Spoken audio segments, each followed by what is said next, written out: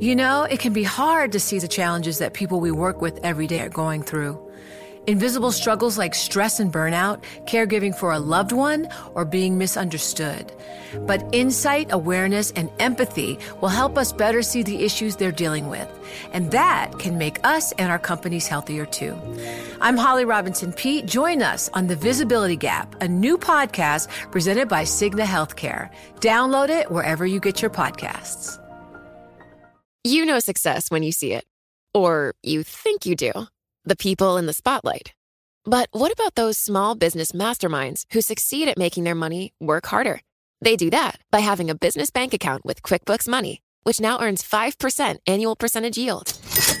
Making your money work as hard as you do? That's how you business differently. Learn more about QuickBooks Money at quickbooks.com/5APY. Banking services provided by Green Dot Bank. Member FDIC. Only funds and envelopes earn APY. APY can change at any time.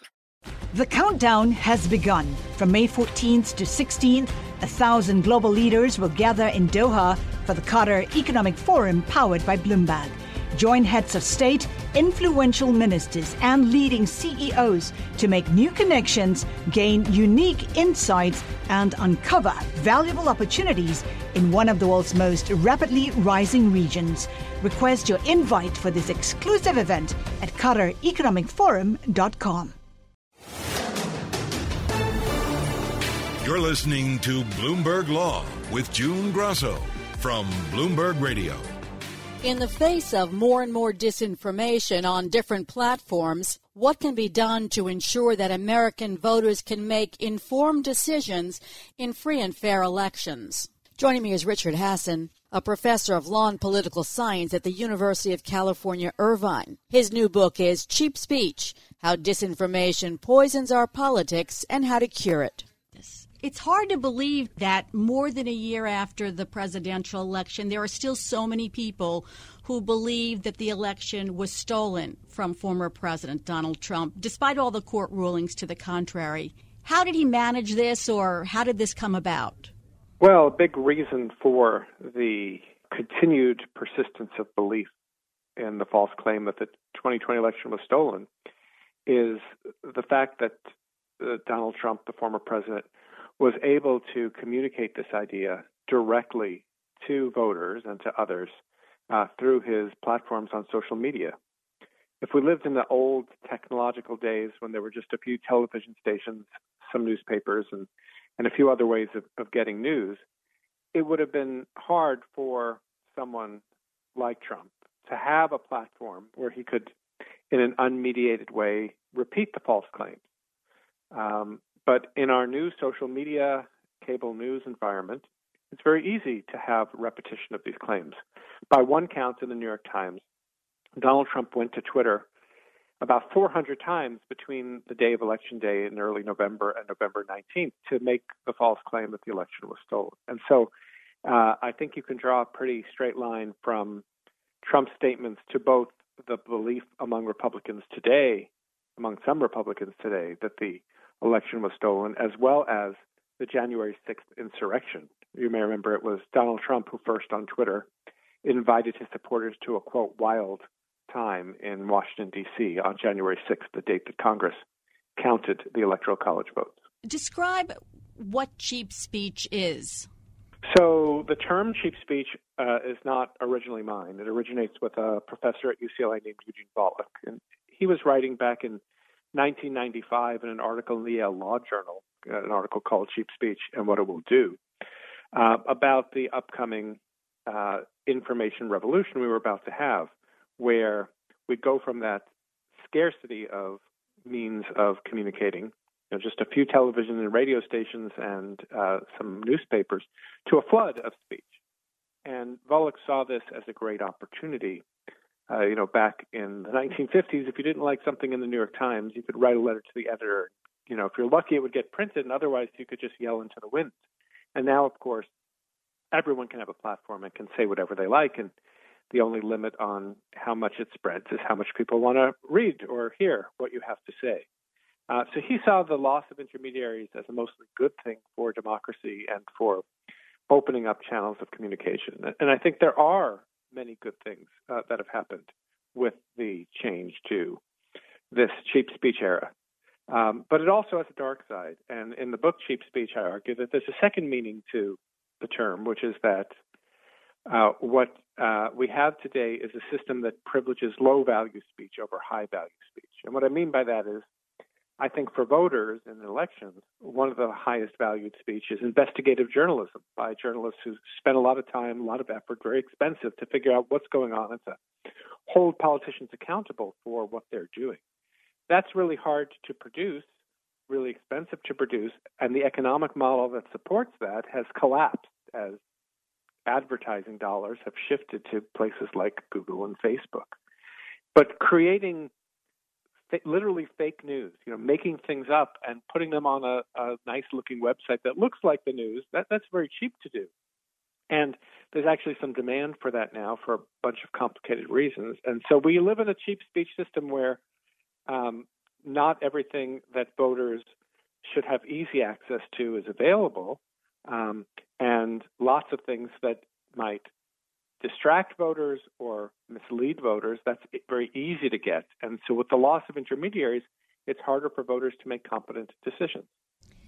It strikes me that if someone who watches only one news channel, let's say Fox, comes away with different information and a different viewpoint than someone who watches, let's say, CNN. And as you write in your book, there's no Walter Cronkite anymore, like a trusted source of information that people can go to. Right. So, it's just totally different atmosphere. And the question is, how do you get voters the good information that they need when we're all not just having different opinions about things, but a different set of facts about what's going on? Law School about his book, Cheap Speech. There are fears expressed all the time that we're losing our democracy. Is it the threat to democracy from cheap speech? Is that more dangerous? Or is it the threat just from people who are taking over some local and state governments' election systems? The conspiracy theorists, the believers in Trump having won the election. Is that more dangerous than the cheap speech? Well, I think I wouldn't separate the two, because I think one of the reasons why we had the January 6th insurrection and why there are candidates running for office to run elections who now say that the 2020 election was stolen despite all reliable evidence to the contrary is because we live in this media environment in which there is no penalty for making these kind of statements. I don't mean a government penalty, but I mean a penalty in the court of public opinion. People don't just laugh away conspiracy theories and theories of stolen elections. But when you have a political system where millions of people don't believe that the election was legitimately run, they might be more willing to tolerate an attempt to steal back the election the next time around. And so, I really think that there was, before we had the social media revolution, already polarization, but social media has made it more polarized. We already had some people who don't have full respect for our democratic process, but the media environment makes it easier to spread those ideas and also for people to find each other. So one of the things that we saw about January 6th is not only were there people who embraced the conspiracy theories about the election being stolen, but they could use Facebook groups to find each other, to organize, right? The communications revolution, people from all over the country could find each other. There may be only 1 in 100,000 people who are willing to do something, but when you can band them all together from across the country, they can be much more powerful than, if people were trying to find each other in old-fashioned ways. And I'm not saying that we should return to the days of Walter Cronkite. I mean, there was a lot of important news that wasn't covered. And think about the George Floyd racial justice movement. Much easier to organize when you have the ability to share information, to share videos of police brutality, etc. But we have to think about what we can do to give voters the tools that they need to be able to get accurate information, to understand what's going on in our elections and our democracy. There are some who say more speech is better, more speech helps. Do you think that there should be laws limiting speech? So generally speaking, I don't favor laws limiting speech. I only have 2 small exceptions to that in the proposals in my book, Cheap Speech, both of which the Supreme Court has indicated are constitutional. One are laws that limit foreign interference in American elections. And the Supreme Court, in a case called Blumen versus Federal Election Commission, affirmed a lower court ruling that such laws don't violate the First Amendment. The other is a set of laws that would ban empirically verifiable false election speech. So if you lie about when, where... You know success when you see it. Or you think you do. The people in the spotlight. Athletes, actors, artists. But what about the people behind the scenes? You know, the ones who make it all happen. The lighting engineers, the sideline photographers, the caterers. They're small business masterminds. And if there's one thing they have in common, it's making their money work harder. That's why they have a business bank account with QuickBooks Money, where they are now earning a generous 5% annual percentage yield. Yes, 5% APY. Making your money work as hard as you do? That's how you business differently. Learn more about QuickBooks Money at quickbooks.com/5APY. Banking services provided by Green Dot Bank, member FDIC. Only funds and envelopes earn APY. APY can change at any time. It can be hard to see the challenges that people we work with every day are going through. I'm Holly Robinson Peete. Join us on The Visibility Gap, a new podcast presented by Cigna Healthcare. Download it wherever you get your podcasts. Or how people vote.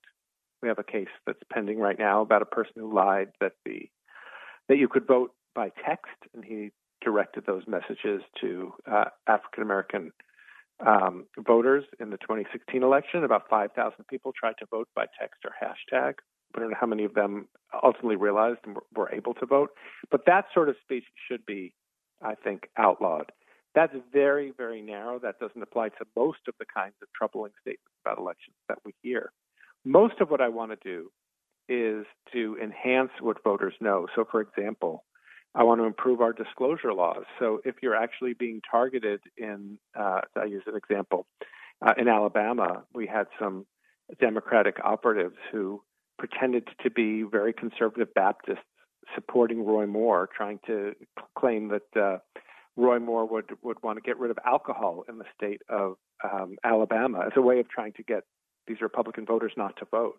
I think that Alabama voters would want to know that these conservative Baptists were actually liberal Democrats, or that it wasn't African Americans trying to convince people that Hillary Clinton doesn't believe in Black Lives Matter. It was Russian operatives in a boiler room in St. Petersburg.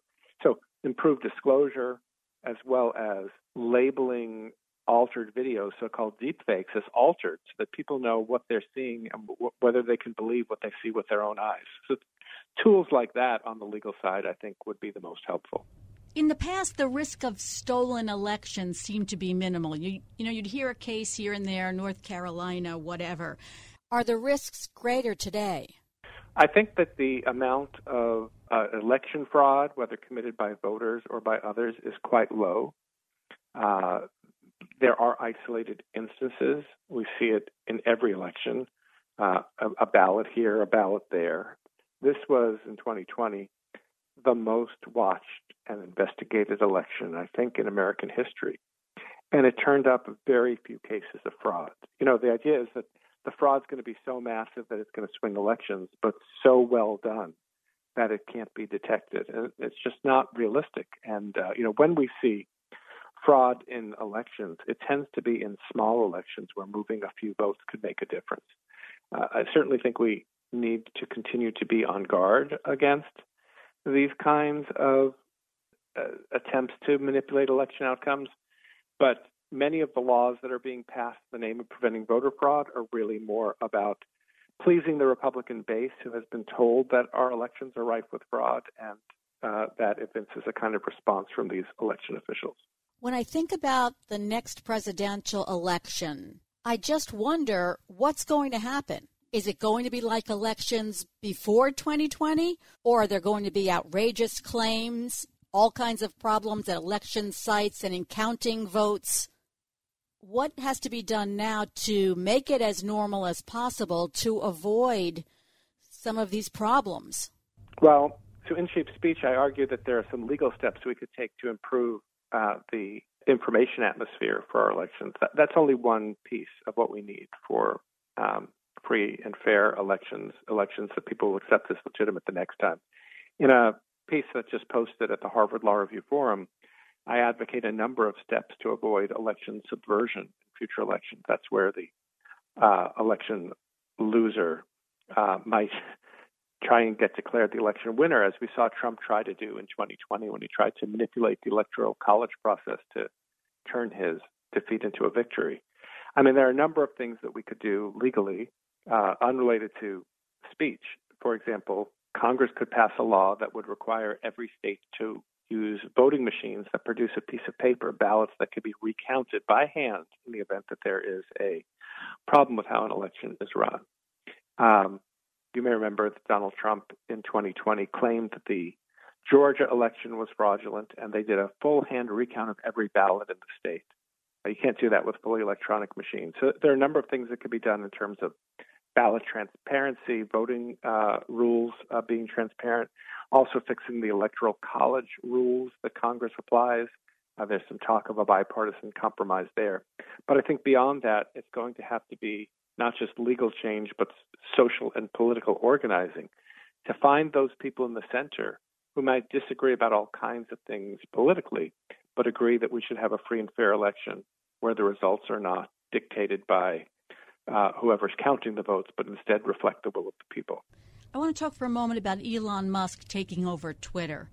He is a free speech absolutist. He said that there should be minimal interference. If it's a gray area, let the speech exist. How do you think his taking over Twitter will change things? Well, first of all, he might say he's a free speech absolutist, but if he wants to run a platform that's actually going to make money, I don't think he's going to let everything on the platform that the First Amendment would allow.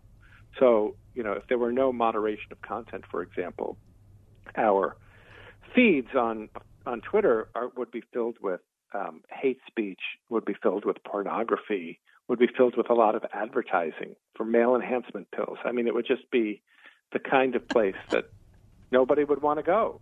And so I think what he means is that Donald Trump and some of the other conservatives who were removed from the platform should be restored.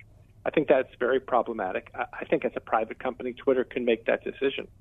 But I think that voters and consumers can also object to that. And the employees of the company can object by leaving. The tech world is a very competitive world in terms of hiring employees.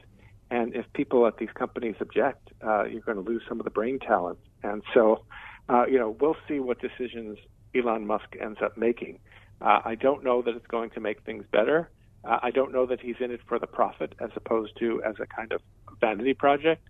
But we'll see how things go. I'm not at all even certain he'll end up owning the platform, given how things have been going. Rick, what are your final thoughts?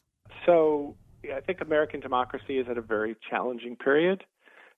We have this highly polarized environment in which false claims about elections are easily spread. And I think the question we really need to ask is, how can we assure that we can have both free and fair elections, as well as a system where people can vigorously compete with each other, but where election lies don't take over in terms of voters thinking about how to make decisions about who to vote for? You know success when you see it. Or you think you do. The people in the spotlight. Athletes, actors, artists. But what about the people behind the scenes? The ones who make it all happen. The lighting engineers, the sideline photographers, the caterers. They're small business masterminds. And if there's one thing they have in common, it's making their money work harder. That's why they have a business bank account with QuickBooks Money, where they are now earning a generous 5% annual percentage yield. Yes, 5% APY. Making your money work as hard as you do? That's how you business differently. Learn more about QuickBooks Money at QuickBooks.com/5APY.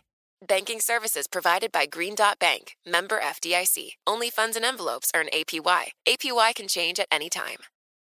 It can be hard to see the challenges that people we work with every day are going through.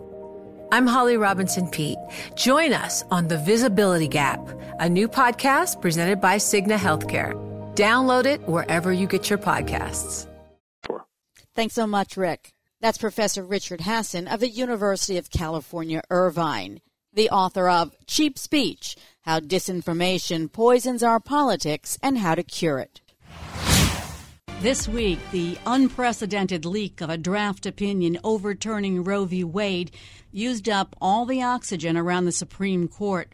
Little noticed was an opinion in which the justices were unanimous in deciding that Boston violated the Constitution by refusing to fly a Christian civic group's flag at City Hall while raising the banners of some 50 other organizations. The justices rejected the city's contention that its flag-raising program was a form of government speech that wasn't subject to the First Amendment, something that Justice Elena Kagan was unequivocal about during the oral arguments. A program that basically now says, and previously, we welcome all comers except for the most reprehensible discriminatory speech and religious speech. That's what this program is. And why should we understand that to be government speech, to say everything's good except religion? Joining me is First Amendment law expert Timothy Zick, a professor at William & Mary Law School. Justice Breyer wrote the majority opinion and said the central question was whether the city had created a public forum for private speech. Can you explain that for us? Sure. So when the government opens up a public space, say a plaza or something like that, for private speakers to come in, a sort of diversity of views to let them communicate in that space, then it's opened up essentially a forum for private speakers. And that's distinguished from the government using a space or a property to communicate its own messages. And that's the sort of central dividing line in this case. If the government was using the flagpole to send out its own messages, then it would be government speech and it would be immune from First Amendment concerns. Exactly. When the government speaks, it gets to decide what it wants to say, what viewpoint it wants to express, what message it wants to communicate, which is quite different from, when the government regulates private speakers, it has to sort of obey the opposite rule, which is to say it cannot discriminate based on what a private speaker wants to say, what viewpoint they want to communicate, et cetera.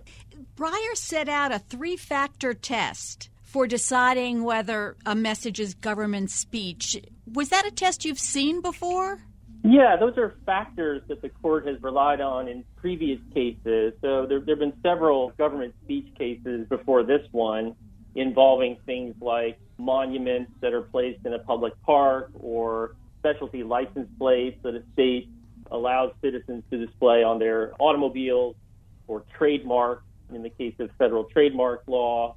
And so what the court was doing here was sort of culling factors from those precedents and applying them to, in this case, Boston's flagpole policy. So the factors that are relevant here are the history of the expression at issue. Have flagpoles and flags been used historically, you might say, by governments to speak? What's the public's likely perception as to who's doing the speaking? Who's the statement going to be attributed to? And then the extent to which the government has actively shaped or controlled the expression. And I think it's fair to say, reading Justice Breyer's opinion, that the last element there seemed to be the most prominent one. Indeed, he seemed to suggest that Boston had a good case with respect to the first two elements, but since it hadn't really exercised any control as to what flags went on this third flagpole until this case, until a Christian flag was presented to it, that was the problem. What I'm curious about is this was a unanimous decision, yet the district court and the appellate court sided with the city. How did they both get it so wrong? Yeah, I think, again, if you look at the court's factors, which is what the lower courts are looking at, too, the sort of history of flags use over time, governments, typically, traditionally, have communicated messages and sentiments through flags. There's no question about that. And on a place like the Plaza, which sits right next to City Hall, and a third flagpole that flies flags next to the United States flag and the state flag of Massachusetts, one might attribute whatever goes on that third flag to the government. Two of the three factors, then again, seem to point in the city's favor. And, the Supreme Court, as I say, seemed to focus more heavily on the fact that there seemed to be no selectivity or control. So if you're really trying to communicate something, one would expect that you'd want to have some say-so in terms of which flags go on this third flagpole. And, in the 50 instances and hundreds of commemorative ceremonies that have occurred up to this point, Boston hadn't exercised any of that kind of editorial control. Has the Supreme Court struggled to distinguish government speech from private speech in the past? I think it struggles mightily. There's a really basic principle here that government couldn't operate if it couldn't communicate its own points of view, positions, messages, etc. But determining what is and what isn't government speech, when in fact the government is speaking as opposed to regulating private speech, turns out to be a very difficult endeavor. And I think that's what you see in a case like this one. And, in Justice Alito's concurrence, he tries to provide a more focused test in terms of determining when is it that the government is actually speaking. Has it developed a message? Has it sort of communicated that message consistently? Has it deputized private parties maybe to communicate it? So there is an effort here in the concurrence to try and narrow down the issue, something other than these three sort of amorphous factors. But it's just a concurrence, and the majority just applies these factors. So it's been each case on its own terms and its own facts, which naturally leads to what some might view as inconsistent results. You mentioned Justice Alito's concurrence, and he seemed to be trying to relitigate the Texas case involving the Confederate flag on license plates. Tell us more about that case and why he has a problem with it. Yeah, I think Justice Alito, looking at the Texas Specialty License Plate Program, just found it incredible that the public would attribute to the state of Texas the sort of multitude of specialty license plates that the state had allowed. And they ranged from, sports teams outside of Texas being displayed on these license plates to let's all go play golf. Just a multitude of messages. So it just seemed to him incredible on the attribution part of it, at least, that the public would associate any or a lot of those messages with the state. So I think he was dubious there. And, he is, as you say, trying to relitigate the Texas license plate case, cast it as an outlier in terms of the scope of government speech, because if that's government speech, then he can imagine, lots of other things government does also being characterized that way. And the danger here is that the government, under the guise of discriminating against private speech and private speakers, will cast itself in lots of cases as the speaker to try and avoid the First Amendment content neutrality requirement. So he's pushing back, very hard against not just that case, but I think the doctrine of government speech and trying to cabin it in some way, narrow it to its essence. In another concurrence, Justice Gorsuch seemed to have a problem with the Lemon case. I think both he and Justice Kavanaugh, who wrote his own concurrence, are concerned that what animated this controversy, what made this a controversy in the first place, was a sort of misunderstanding about the place of religious speech in the public square and in public life more generally. So it seems to them that Boston's officials recoiled from the idea of having any kind of Christian flag or religious flag put into the mix, even though they'd allowed credit unions to fly a flag and lots of different nationalities and so forth.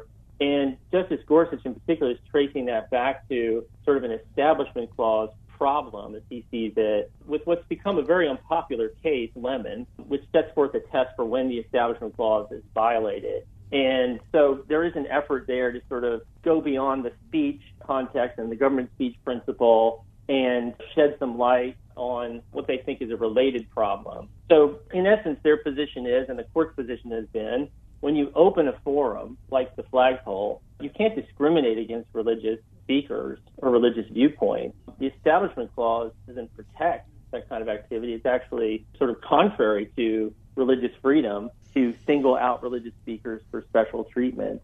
And that's the fight that I think Justice Gorsuch is pointing to in his concurrence. Does he seem to be on a sort of mission? It seems to echo a little bit of the oral arguments in the case of the football coach who wants to pray on the 50-yard line. Yeah, I think religious freedom in general has been a very sort of front and center part of the Supreme Court supermajority's agenda. So they've taken lots of free exercise cases and religious freedom cases. And I think there is an effort here to move some of the brush, if you will, out. And Lemon is one of those precedents that's been problematic and criticized for a long time. And so, yeah, I think there are echoes of the football coach prayer case. He mentioned several others that have been decided recently, the Masterpiece Cake Shop case, for example, public funding for parochial schools. All of them based on this sort of neutrality principle that you cannot, under the religion clauses, single out religious viewpoints for burdens or different rules than you'd apply to other persons or speakers. Nothing prevents Boston from changing its policies going forward, and the city has said that in the event of a loss at the court, it will probably change its policy. What would a policy change entail that would make this government speech? I think they have to make it clearer, or clear, I guess one would say, that this is not a forum for just any comers, anyone who wants to display a flag. They've got to exercise the kind of control that the court says is missing, the editorial control in their policy. And the court actually points to different flag flying policies from other jurisdictions like San Jose's, where they make clear that flagpoles are not intended to serve as a forum for free expression by the public. And then they list approved flags that can be flown as an expression of the city's official sentiment. And that's not what the city of Boston was doing. It was opening up this space and inviting speakers of all kinds to come in and then shutting the door to just this one particular speaker. I mean, the easiest thing for Boston to do is simply to fly its own city flag on that third flagpole and be done with it. But if they do want to open that flag up to different flags of, non-city entities, they're going to have to be much more selective and much clearer about what it is they're trying to communicate to the public. Finally, do you think that this opinion will help courts in the future to be able to distinguish between government speech and private speech? Not very much, unfortunately. And as someone who teaches this subject, I have an interest in getting some clarity in terms of, what the rules are, the standards are in this area. So on the one hand, this is a very outlier case in the sense that the governmental entity here, Boston, doesn't seem to have exercised really any selectivity and control. In most cases, you'll find some selectivity, some editorial control by the governmental entity. It may be that the attribution piece of this is a little unclear, or the historical use of this kind of forum for speech is less clear. But I think all this court has done is simply repeat the factors from cases like Walker, the license plate case, and Summum, the public park case, and courts are going to have to take these up one by one. And I think that's part of what Justice Alito is reacting to. We need to give more clarity in terms of a test to lower courts and litigants. Otherwise, we're just going to keep seeing these cases each on their own facts. Thanks so much. That's Professor Timothy Zick of William & Mary Law School. And that's it for this edition of the Bloomberg Law Show. Remember, you can always get the latest legal news on our Bloomberg Law podcast. You can find them wherever you get your favorite podcasts. I'm June Grosso, and you're listening to Bloomberg. It can be hard to see the challenges that people we work with every day are going through. Invisible struggles like stress and burnout, caregiving for a loved one, or being misunderstood. But insight, awareness, and empathy will help us better see the issues they're dealing with. And that can make us and our companies healthier too. I'm Holly Robinson Peete. Join us on The Visibility Gap, a new podcast presented by Cigna Healthcare. Download it wherever you get your podcasts. The countdown has begun. From May 14th to 16th, 1,000 global leaders will gather in Doha for the Qatar Economic Forum powered by Bloomberg. Join heads of state, influential ministers, and leading CEOs to make new connections, gain unique insights, and uncover valuable opportunities in one of the world's most rapidly rising regions. Request your invite for this exclusive event at QatarEconomicForum.com.